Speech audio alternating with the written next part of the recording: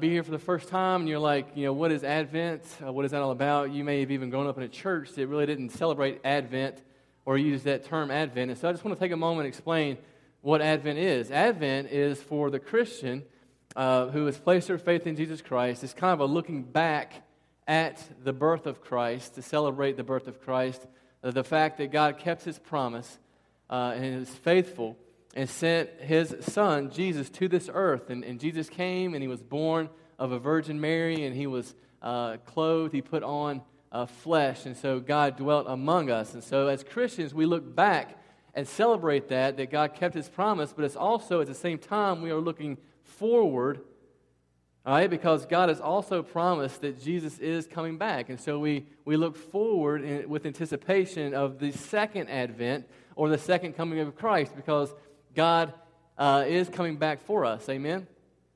All right, yeah. So, but now here's the problem, to see, because we live in this in-between stage, right? And I love what Paul Tripp says. He calls that in-between stage the already but not yet stage.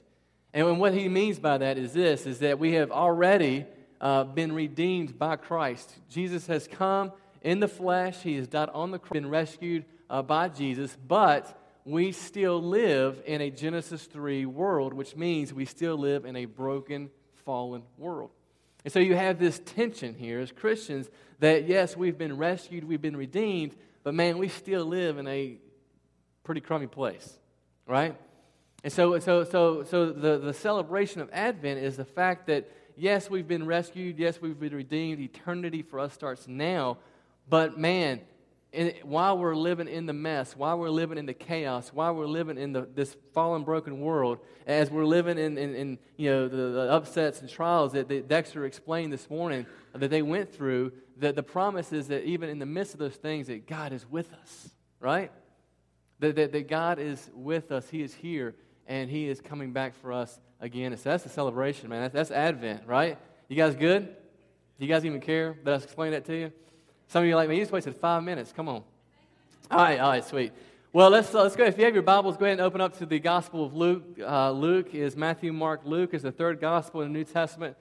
If you don't have a Bible, listen, if you don't have a Bible, back there on that gray, I don't even know what you call that thing. What do you call that thing? Anybody know? Is it you call it a table? The gray thing. We just call it the gray thing. There's a gray thing back there. And we have all kinds of Bibles that you guys have left here. And so if you've left a Bible here and you don't claim it, then I'm just going to give it away to somebody that needs a Bible. But if you've lost a Bible and you're like, man, I can't seem to find my Bible, you can go back and check the gray thing. That's what we call it, the gray thing. All right? So Luke is, we're going to be in Luke chapter 2. I'm going to read verses 1 through 15. So you guys can follow along with me. I'm reading from the English Standard Version. This is what it says. In those days, are you guys good, man? We're good? All right, let's go. In those days, a decree went out from Caesar Augustus that all the world should be registered. This was the first registration when Quirinius was governor of Syria, and all went to be registered, each to his own town. And Joseph also went up from Galilee, from the town of Nazareth, to Judea, to the city of David, which is called Bethlehem, because he was of the house and lineage of David, to be registered with Mary, his betrothed, who was with child. And while they were there, the time came for her to give birth, and she gave birth to her firstborn son, and wrapped him in swaddling cloths, and laid him in a manger, because there was no place for them in the inn. In verse 8, and in the same region there were shepherds out in the field, keeping watch over their flock by night. And an angel of the Lord appeared to them, and the glory of the Lord shone around them, and they were filled with great fear. And the angel said to them, fear not, for behold, I bring you good news of great joy that will be for all the people. For unto you is born this day in the city of David a Savior who is Christ the Lord. And this will be a sign for you. You will find a baby wrapped in swaddling cloths and lying in a manger. And suddenly there was with the angel a multitude of heavenly hosts praising God and saying, glory to God in the highest, and on earth peace among those with whom He is pleased. When the angels went away from them into heaven, the shepherds said to one another, let us go over to Bethlehem and see this thing that has happened, which the Lord has made known to us. Let's pray. Father, we thank You for Your word. We thank You for, just the fact that we have the opportunity to just open Your word and to read it together as a church. And just to continue to worship you as we read your word, Father. I pray that as we read, God, that you would just open our minds and our hearts, and that your words would just penetrate us. Father, we pray for your Spirit to just move in this place, and God, that our eyes and our heart would just be awakened to your beauty, God, that we would exalt your Son, Jesus, that we would lift him up, and that people would see how beautiful he is and what he's done for us, and then that we would see ourselves for who we are, and God, we would see our need for him. That's our prayer in Jesus' name. Amen. All right. So have you guys ever experienced a situation in your life? Maybe you went to a restaurant and it was a little bit more classier than you thought, and so as soon as you walked into this restaurant, you kind of realized that, wait a minute, I don't know that I belong here. I don't know that I fit in. Anybody ever happened to you? Like maybe you've walked into a place, right, and you just kind of were like caught off guard, and you were like, wait a minute, I don't know that I belong here. I don't know that I fit in. That happened to us about 7 years ago. I have an older brother. He's about a little over 4 years older than me, and he works with the Secret Service. And I know they haven't gotten a lot of good publicity over the past couple years, but he works with the Secret Service. And about 7 years ago, he was on, he's worked with them for 15 years, and about 7 years ago, he was on the vice presidential detail. And so because he was on the vice presidential detail, he was invited to the vice president's Christmas party. And because we were family, he was able to invite a few family members, and so Robin and I had the opportunity to go up to D.C. to the vice president's home for this awesome Christmas party. Now, we get up there, and we get there, and it's at the vice president's house, but they have these tents, right? These tents that are attached to the house on the lawn, and we're not talking about, you think tent, you think like camping tent, or you think tent, like white tent, that's kind of big. These tents were like massive, and they were like super nice. Like I would live in these tents, you know what I mean? Like they were really, really nice, and they were closed in. They had windows. I mean, it was a fancy, up-to-do thing. I mean, we're talking an upscale party. We walk in, and you have music, you have band. I mean, I'm not talking about like band up on stage band. I'm talking people who sit down and play like violins and harps and cool, like fancy up-to-do stuff. They had waiters and waitresses who walked around, and they were serving drinks and they were serving food, right? I mean, this was a fancy party, right? And Robert and I, man, we're up there and we're like, man, we just don't know that we belong in this setting.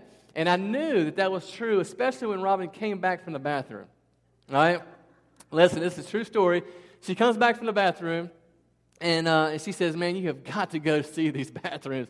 These bathrooms were inside the tent area, okay? But these bathrooms were nicer than any of our bathrooms probably in our house, right? I mean, they were like I would live in these bathrooms, okay? And so she's like, you got to go check it out. And she says, while you're there, you've got to grab some of the hand towels because the hand towels they were very nice. They weren't just like kind of your paper cloth type towels. They were very nice, and they were like pressed, neat, nice. You almost didn't want to use them. You just kind of want to wipe your hand on your suit, And so she says, because they got the vice presidential seal on them. And so we're in there in the bathroom, and we're like grabbing hand towels and stuff them in our suit jackets and in our purses, and we're doing all these different things, right?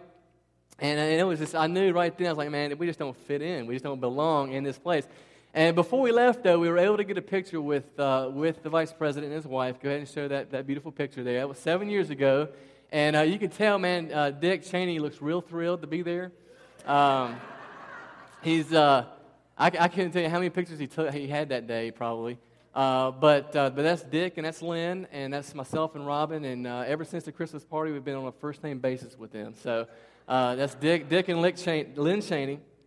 But I tell you that because we definitely felt out of place, like we didn't belong there, right? And in our story today, the only group that makes sense, the only group that seems to fit in this entire narrative that we just read are the angels. Like they're the only ones. If we're talking about the Savior of the world, healing the human heart and pushing back the darkness, the only one that makes sense are the angels. And it's certainly not Joseph and Mary, right? We chatted about them last week, and we learned that they were kind of broke peasants from Galilee. And it's definitely not these shepherds. Now, there are some pretty famous people in the Bible that were shepherds, right? Abraham, way back in Genesis chapter 12, was a shepherd at one time in his life. Moses was a shepherd after being exiled from Egypt for a period of time. King David, probably one of the most famous shepherds of all time, talked about wrestling bears and lions and tigers. Oh my, he was like doing all these crazy things. And so he was like one of the most famous shepherds. He was a shepherd. And then Jesus refers to himself in John chapter 10 as the good shepherd. But what you have to understand is that during this period of time when Christ was born in the first century, they were considered despised underclass in Israel. Their name had gone downhill. Shepherds in this period of time were nomads. They were almost universally known as thieves, and they did not have a good reputation in the community. Leon Morris, in his commentary, he writes this. He says, shepherds had a reputation for stealing as they moved about the countryside. And so what they would do is they would let their sheep wander in other people's fields, and while they were wandering in other people's fields, they would go raid their barns, and they would steal from other people. They were unreliable. They weren't even permitted to give a testimony in the court of law because people could not trust them. They wouldn't believe them.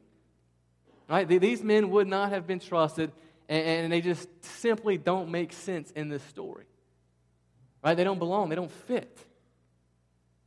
But see, that's what's awesome about our God.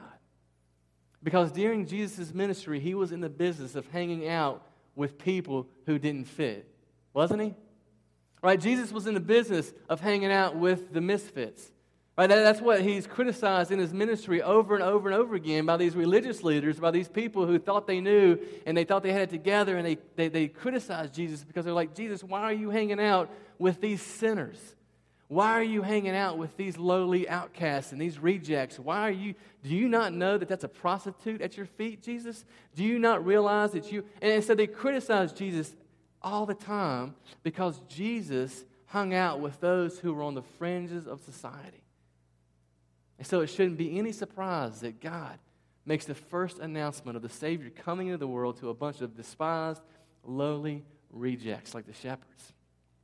So the first thing that we learn from this passage is that God loves to use even ordinary people. Amen? Right? Because Abraham Lincoln said that God must love the common man because he sure made a lot of them. Right? Amen. Amen. And yet that's the beauty of the gospel. Listen, that's the beauty of the gospel. In verse 10, the angel says, "Fear not, for behold, I bring you good news of great joy for all the people." All the people. That means the poor shepherds all the way up to the rich magi. John 3:16-17 says, "For God so loved the world are the people in the world, the inhabitants of the world." That's us, everybody. So that, for God so loved the world that he gave his only Son, so that whoever believes in him should not perish but have eternal life. For God did not send his Son into the world to condemn the world, but in order that the world might be saved through him. The gospel is for everybody. It's for the poor. It's for the rejects like the shepherds. It's for the rich like the magi. It's not just for those who are the well-educated. It's not just for those who are well-behaved. It's not just for those who have strong families or healthy marriages. It's for everybody. Right? I mean, either the gospel is for everybody or the gospel is not for anybody. Right? Right? And the word gospel simply means good news. And in order for good news to be good, it must invade bad spaces. Right? And so when you receive a clean test result, right, for example, from the doctor, that's some good news, isn't it? Right? You got a clean bill of health. That's good news because there was a threat of bad news. And so good news invades bad spaces. If you go and you ask your girlfriend, men, if you go and ask your girlfriend to marry you, right, and she says yes, that's good news, right? Because the alternative answer would have been what? And that's bad news, right? And so there's always a threat of bad news. And so good news invades bad spaces, right? Listen, bad news is the backdrop against which good news really shines, right? So it's against the backdrop of bad news that you hear this good news, and it's like really good news, and it really shines through. See, and the bad news is that this perfect peace that was talked about, the shalom peace of God that Adam and Eve experienced with God in the beginning in the garden, was shattered when they disobeyed God and they ate from the tree that God told them not to. And as a result, man, sin entered the world. And as a result, man, we are all sinners. We've all fallen short.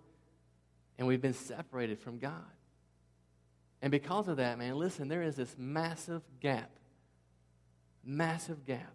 between us and God, which means we are lost and we are eternally damned to hell. That's bad news, isn't it? That's bad news. See, the problem is, man, is that people don't really believe the bad news, right? People really don't understand the gap that is between us and God, right? They don't understand the severity of our sin against a holy and righteous God, because there's some people who don't even believe in God. They don't realize how big the gap is. My dad was one of those people for 60-some years. He just didn't believe the gap was that big. And so there are many people who are walking around today thinking that if I just live a good life, if I can just live a good life, man, then I'm going to be fine. So what I want to do is I want to take a second and just use a silly illustration. And I admit this is a silly illustration, but I think it gets the point across of what I mean about how big this gap is between us and God. Our family just recently joined the YMCA. We got a family membership, and it's been a lot of fun. And so our boys, we had 2 boys. Shepard is the youngest. He's getting ready to turn 2 on the 31st, which is awesome because if I ever forget his birthday, he's always going to have a party no matter what, right? So it's awesome, right? And so his birthday's coming up. He's going to be 2. And then we have another son, Jude. He's just turned 5 back in August. And as we leave the YMCA, we're coming out the main doors there, and there's this sidewalk that goes down to the left. And it's kind of got a little incline to it, or decline. Decline, right? Incline's up, decline's down, yeah. So it's got this little downhill slant, okay? And Shepard has started to run down this hill. And it's a lot of fun watching him. He's pretty fast for a 2-year-old. And so what that's done is Jude has also started to run. And it was a lot of fun at first, and Jude would be like, man, look how fast I am. And he would be like, Daddy, run with us. And so I would kind of like leisurely run behind him. And it was a lot of fun at first, right? Right, a lot of fun. But then Jude started kind of getting a little cocky, right? Jude started getting a little arrogant on me, all right? And Jude would start saying, look, Daddy, look how fast I am. And I'd be like, yeah, because he was running faster than Shepard. I'm like, okay, dude, you're 5, he's 2, whatever. I didn't say that to him. That's what I'm thinking, all right? All right? And I'm really not mean to my son. I love my son. But so then he gets a little bit more arrogant, a little bit more cocky. And so as I'm leisurely running behind him, Jude is like, look, Daddy, I'm faster than you. Now, he said that he crossed the line. He said that he crossed the line. So now, I used to be a very competitive person growing up, okay? And so, listen, but my son, he's 5 years old, and I didn't have the heart to crush his spirit. But I'm like, son, I'm thinking to myself, son, if we really raced, if we really ran, and I tried, right, I would absolutely crush you. Like, there wouldn't even be a competition. Like, I would leave you in the dust, right? Right? And so I almost decided to have Robin tape us running just to show you guys, but I didn't, right? Because I didn't want to crush him. But my point is this, is that if we were to run, the gap between us, my speed and his speed, would be laughable. And my point is this, that the gap between us and God is so massive. It is so big. And there's nothing that we can do to close that gap. And we try to do those things, right? We try to do those things. We try to close the gap because what we do is we play this game that most of us think that, man, we're just not bad people. I know bad people, but I'm not one of them, right? And the question you have to ask is about what standard are you judging yourself by? Now, listen, we do this all the time. We've done this before. And just real quick show of hands. Anybody here ever told a lie before? Yeah, we have. We told a lie. And if we're honest with ourselves, listen, if we're honest with ourselves, we have loved things, we have pursued things, we have cherished things more than we have loved, pursued, and cherished the God who created them. Right, we've taken the good things that God has created for us to enjoy and delight in and to worship Him, and we have worshiped those things. We have all had anger and rage and lust in our hearts. Right? I mean, listen, we could go through all 10 commandments and we would fail on every single one of them. Every one. So it doesn't matter how good you think you are because we stand before a holy, perfect God and we fall woefully short. Man, the gap is big. And there are people who just don't realize that. They just don't realize it.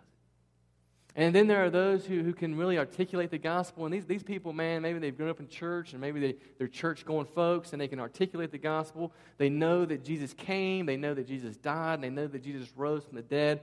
But the truth of the gospel, the truth of that, has not really implanted in their hearts. Right? The truth of that has not captured their hearts. Listen, I pray for my kids every single night. I pray for their salvation. But what I pray for most, man, is the gospel, the truth of the gospel that it would captivate their hearts, man.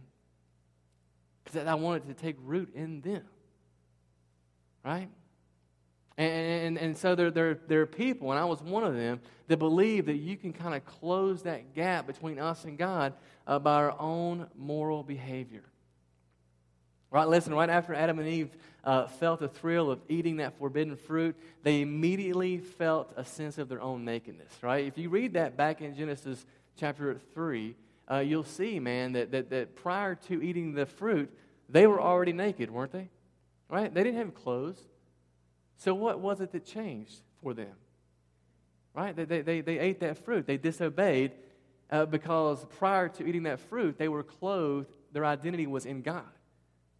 Right? They were clothed in the love and acceptance of God. And so when they stepped outside of that and they decided to do their own thing and they disobeyed, then what entered next was fear and shame and guilt. And ever since then, man, we've tried to clothe ourselves with other things. We've tried to find our identity and our acceptance and love from other things rather than our Creator. And every time we do that, man, it leaves us wanting more. Right? And that's what's happened. And so ever since, man, we've been trying to close this gap by buying into the lie that somehow I have to earn God's love and acceptance. Right? We try to close this gap by establishing our own worthiness and our own identity in some other way. And one of the ways that we do this is through religious activity. Man, I'm telling you, man, there are people who think, man, if I read my Bible enough, if I pray enough, if I go to just get more discipline, if I can just get more discipline, practice the spiritual disciplines, right? Attend more Bible studies. Then I can maybe get on God's good side. Then maybe God will love me. The only problem is with that is those things absent from the gospel only creates a self-reliance, a pride, and control. Because what you're ultimately trying to do is control God. Does that make sense? You guys follow what I'm saying? And what it comes down to is us believing that our value and our acceptance and worth comes from religious activities that we perform rather than coming from the God who created us. See, religious change will never work because it doesn't address one issue. You know what that is? The heart. It doesn't address the heart. These people are seeking to be their own Savior. But see, the gospel is good news because the gospel is the reverse of that. Listen, man, listen to me closely. The gospel is not about performance. The gospel good news is not about you performing. Because you cannot do anything to close that gap. Do you understand what I'm saying? You can't do it. The good news of the gospel is that I am loved and that I am accepted by God through Jesus Christ. And because of His great love for me, I am therefore motivated to obey Him. See, religion is the opposite. Religion is, man, if I obey, then God will love me. The gospel says, I am loved, therefore I obey. Man, that's good news. And we see the example of this in this passage. Right? After the angels announced the good news, what did the shepherds do? It says that they went with haste. And I love it because it doesn't say that they went home and they showered and shaved and ironed their robes. It doesn't say that they went home and they said, let's sleep on it tonight and then we'll reconvene in the morning and we'll see, if this is legit or not. No, it says they went in haste.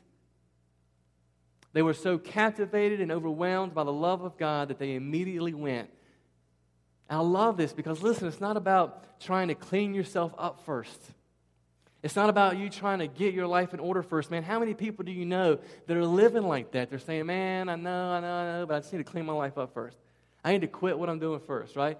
And they're not understanding, man, it's not about that. It's not about you cleaning yourself up first. It's about you surrendering yourself to Jesus and allowing the power of the Holy Spirit to enter into your life and to clean you up from the inside out. Now, that's good news. That's good news. We need Jesus. So our obedience is motivated out of the love that God has for us. And when you begin to understand that God can't love you any more than what He already loves you, and that He doesn't love you any less, He won't love you any less, man, that kind of love begins to change you. We become overwhelmed and captivated by his initiating love towards us. And the good news of the gospel is that even while we were still sinners, Christ died for us. How awesome is that? Think about that while we were still sinners, we were enemies of God, and Christ came and he died for us. See, the only way we can close that gap is if God stepped in that gap for us. And he did. God sent Jesus Christ to this earth, and he stepped in the gap for us. He redeems us, and he rescues us. And so our motivation, get this, our motivation is no longer to earn God's love. When you realize that, our motivation is no longer to earn God's love, but our motivation becomes more about wanting to know God more, about wanting to have this fellowship with God, this relationship with God. And so it doesn't become this idea of, well, let me check Bible study off. I read my Bible today. I prayed today. I went to, it doesn't become this check-off list, but rather it becomes this idea of you fellowshipping with God. You have communion with your Savior because you realize the depth of his love for you. And so you read your Bible because you want to know him more. You pray because you want to have this fellowship with him more. And listen, I know it's tough some days. I'm not sitting here telling you, man, that this is going to, that this gospel is going to automatically just make you want to do this every day. You're going to wake up some days and you're like, I don't feel like reading my Bible. You're going to go through some days and you're like, this is tough. That's why we got to preach this message to ourselves every single day. You wake up in the morning, man, you got to look in the mirror and you got to say, man, God loves me. He accepts me. My identity is in him, and nothing's going to change that. And you got to stand firm and rooted in that. And then you've got to allow the Holy Spirit to work in your life. Right? And that's the only way it works. That's the only way it works. That's good news of great joy for all the people. Right? He closed the gap. He closed the gap by living a life that we couldn't live and dying a death that we should have died. I love this because the gospel and the gospel alone has the power to produce love for God in the heart. Listen, that's why it's a part of our purpose statement 3 times, right? You may look at that and you say, why do you guys repeat the gospel so many times? Because the gospel has power. The gospel has power. The Apostle Paul, who wrote 2/3 of the New Testament, he refers to as the power of God. That phrase is the power of God for 2 things in Scripture. 2 things. You know what they are? The gospel and Jesus himself. The power of God. 2 things, the gospel and Jesus himself. That's power. That's power. That's good news and great joy for all people. That means for us too, man. We need a Savior, and he's arrived. And so the shepherds, man, listen, they not only learned that God loves to use common people, but they learned, man, that an encounter with the living God changes their life forever. And if you're here this morning, man, and you never put your faith and trust in Jesus, if you're like one of those people, man, I just got to wait, got to get my life straight, man, I want to invite you today at the end of the service to come forward. Surrender. Allow Jesus to help you. Allow the Holy Spirit to live in you. Man, if you're here this morning and you can articulate the gospel, but it hasn't captured you, listen, we pray for you, man. We want the gospel to take root in you. We want you to understand that and grasp how high and how deep and how wide God's love is for you. So these shepherds, man, they find Mary and Joseph and baby Jesus, and I don't know how they did this. It doesn't explain. Man, I don't know if they went to Bethlehem and they searched all the barns. Like, hey, is baby Jesus in here? I don't know what they did, but they explain what happened. They worship baby Jesus, and they immediately become these heralds of the gospel. Right? They've been changed. They've been transformed like that. And the first evangelists in the Bible are thieves who had been given the good news in the midst of their thievery. Right? In the midst of their thievery, in the midst of the good news comes, and they're rescued, and then they go out and they herald the good news. Likewise, you and I fill the role of the shepherds because we are sinners saved by grace.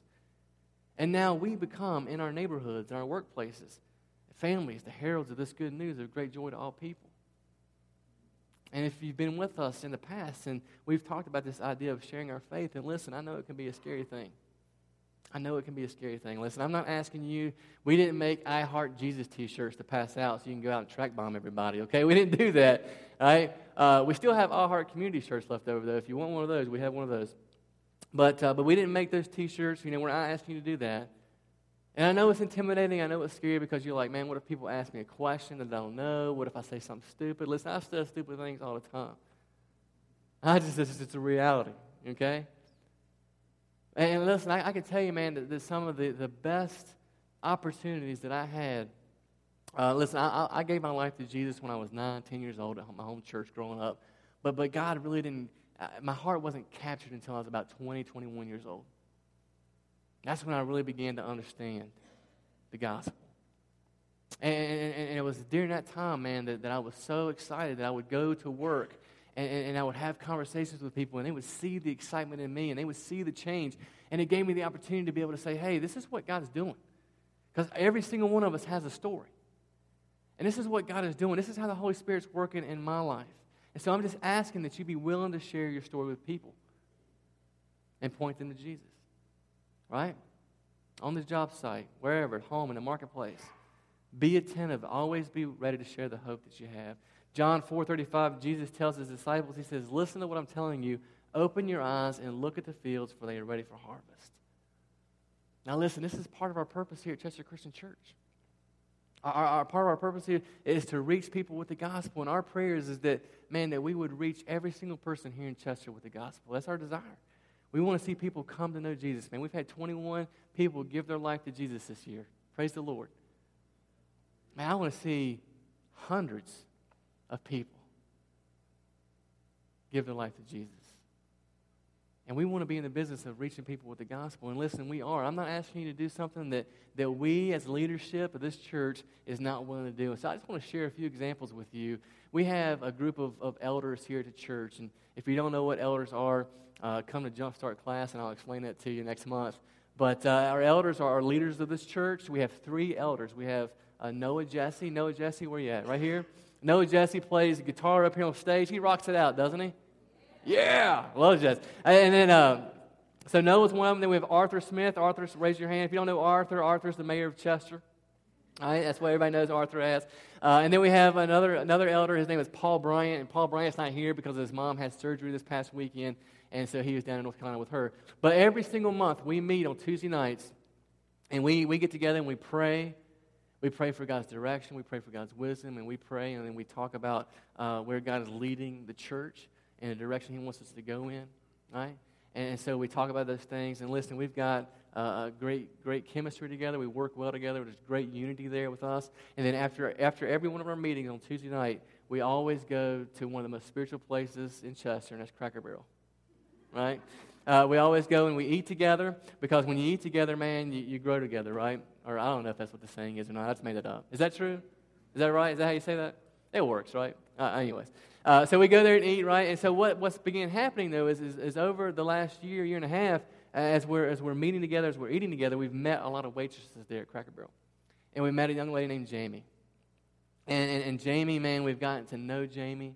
Jamie has come over. Every time she sees us come in now, man, she always makes a beeline over to us, and she comes over to our table. And even if she's not waiting on us, man, she'll come over and she'll chat with us. Because what has happened is we've developed this relationship with Jamie. And over the last year or so, man, Jamie has been able to share her story with us, and we have listened to her. That's the key, is we have listened to her. And Jamie's had some rough times. And Jamie shared with us about her kids and some of the needs her kids has. And so when we go back in there and we're like, Jamie, how's this with your son and with your daughter? Right? We check up on her and we ask her how things are going. And we begin this relationship with her. And what we're doing is we're laying the groundwork. I mean, she knows we go to church. She knows who we are. And we've invited her to church. But we're laying the groundwork for us to be able to share the gospel with her. To be able to speak the truth of the gospel in her life. And that's a great thing, man. That's cool. And then there's this girl named Kaya, who also works at Cracker Barrel, who we met. And what's cool about Kaya is Kaya also works at Dominion Power down the what do you call it, the Riverside? Riverside. Noah, one of our elders, plays a guitar up here, also works at Dominion downtown. And Noah occasionally goes down to the Riverside campus, whatever it's called, and he'll bring Kaya coffee. Right? And imagine what that does for Kaya, right? Doesn't he think it encourages her that this guy who she sees once a month and who we've been talking to would bring her coffee and think about her like that. Like, what we're doing is we're sharing the love of Christ with these people. And we're praying for them. And we're listening to them, and we're engaging them in conversation. Another thing that we do as leadership is a couple times a month on early Friday morning at 6 o'clock, we go to another great spiritual place in town. It's called the Waffle House, right? I don't know if you noticed the common thread here. We love to eat, right? We love to eat. And so we'll go to the Waffle House, and we'll meet together again just to kind of catch up and just to, whatever we need to do. And again, we've developed relationships there with the waitresses. And there's this one girl in particular named Jessica. And we call her Jess. And Jess has been sharing with us things that are going on in her life, and it was great because a week and a half ago, Paul had to leave early to go to work, and so it's just myself, Noah, and Arthur sitting there, and Jessica actually comes over and sits down in our booth. While she's working, and she comes over and sits down in our booth, and she just like unloads, man. She just unloads, and she starts telling us about her mom and her relationship with her mom and all these different things, and you see she's hurting, and she needs hope is what she needs. And so we love on Jessica, man. We want to share the gospel with Jessica. And then there's a young lady that volunteers here at church. A lot of you know her. Her name is Mary Young. Mary Young is an awesome lady, man. I love Mary. She works in our office a couple days a week volunteering. And she's got a husband named Frank. And Frank, guys, but for 45 years, Mary has prayed for Frank. 45 years. And I don't know, man. I don't know if Frank just doesn't understand the gap that's between him and God. I don't know if he understands the severity. I don't know. But Mary has been praying that God will draw him to himself. And I share that with you guys for this reason, man. It's because we're not asking you to do something that we're not already doing. And I just want to encourage you, man, to write down a name or two names or three names or whatever it is, family members, co-workers, people that you know that don't have a relationship with Jesus. I want you to pray about engaging them in conversation. Invite them over to your house. Have dinner with them. Sit around. Listen, when you sit around a table, man, conversation just starts to flow, doesn't it? We've lost that art, man, because we're so busy. And I just want to encourage you, man, invite those folks over. Listen to them. Listen to them. Pray for them. I want to encourage you to do that this morning. What do you guys think? You guys good? All right, let's pray. Father, we just thank you so much for your word. God, I thank you for your love for us. And I just pray, Father, this morning that if there are folks here that are just hurting, that are going through a rough time, God, that you would just help them, Father, to know that there are people here that love them and want to pray for them. Father, if there are folks here this morning that just don't have a relationship with you, I pray, Father, that you would, just convict them. God, they would step out of their comfort zone, whatever it may be, and they would surrender their life to you this morning. I pray these things in Jesus' name. Amen. Guys, I'm going to ask Kathy and Chuck if you guys will come over here, if you don't mind to do that. And I'll be over there as well. And listen, we would love to pray for you if you are struggling with something, if you're going through an issue. We would love to do that. But listen, if you want to give your life over to Jesus, I would love to chat with you about that as well. And so let's stand and let's sing together and just do that during this song. Just make your way over here. Let's pray for you, okay? Let's pray for you. I know there's people here that need it. Don't be bashful. Don't be shy.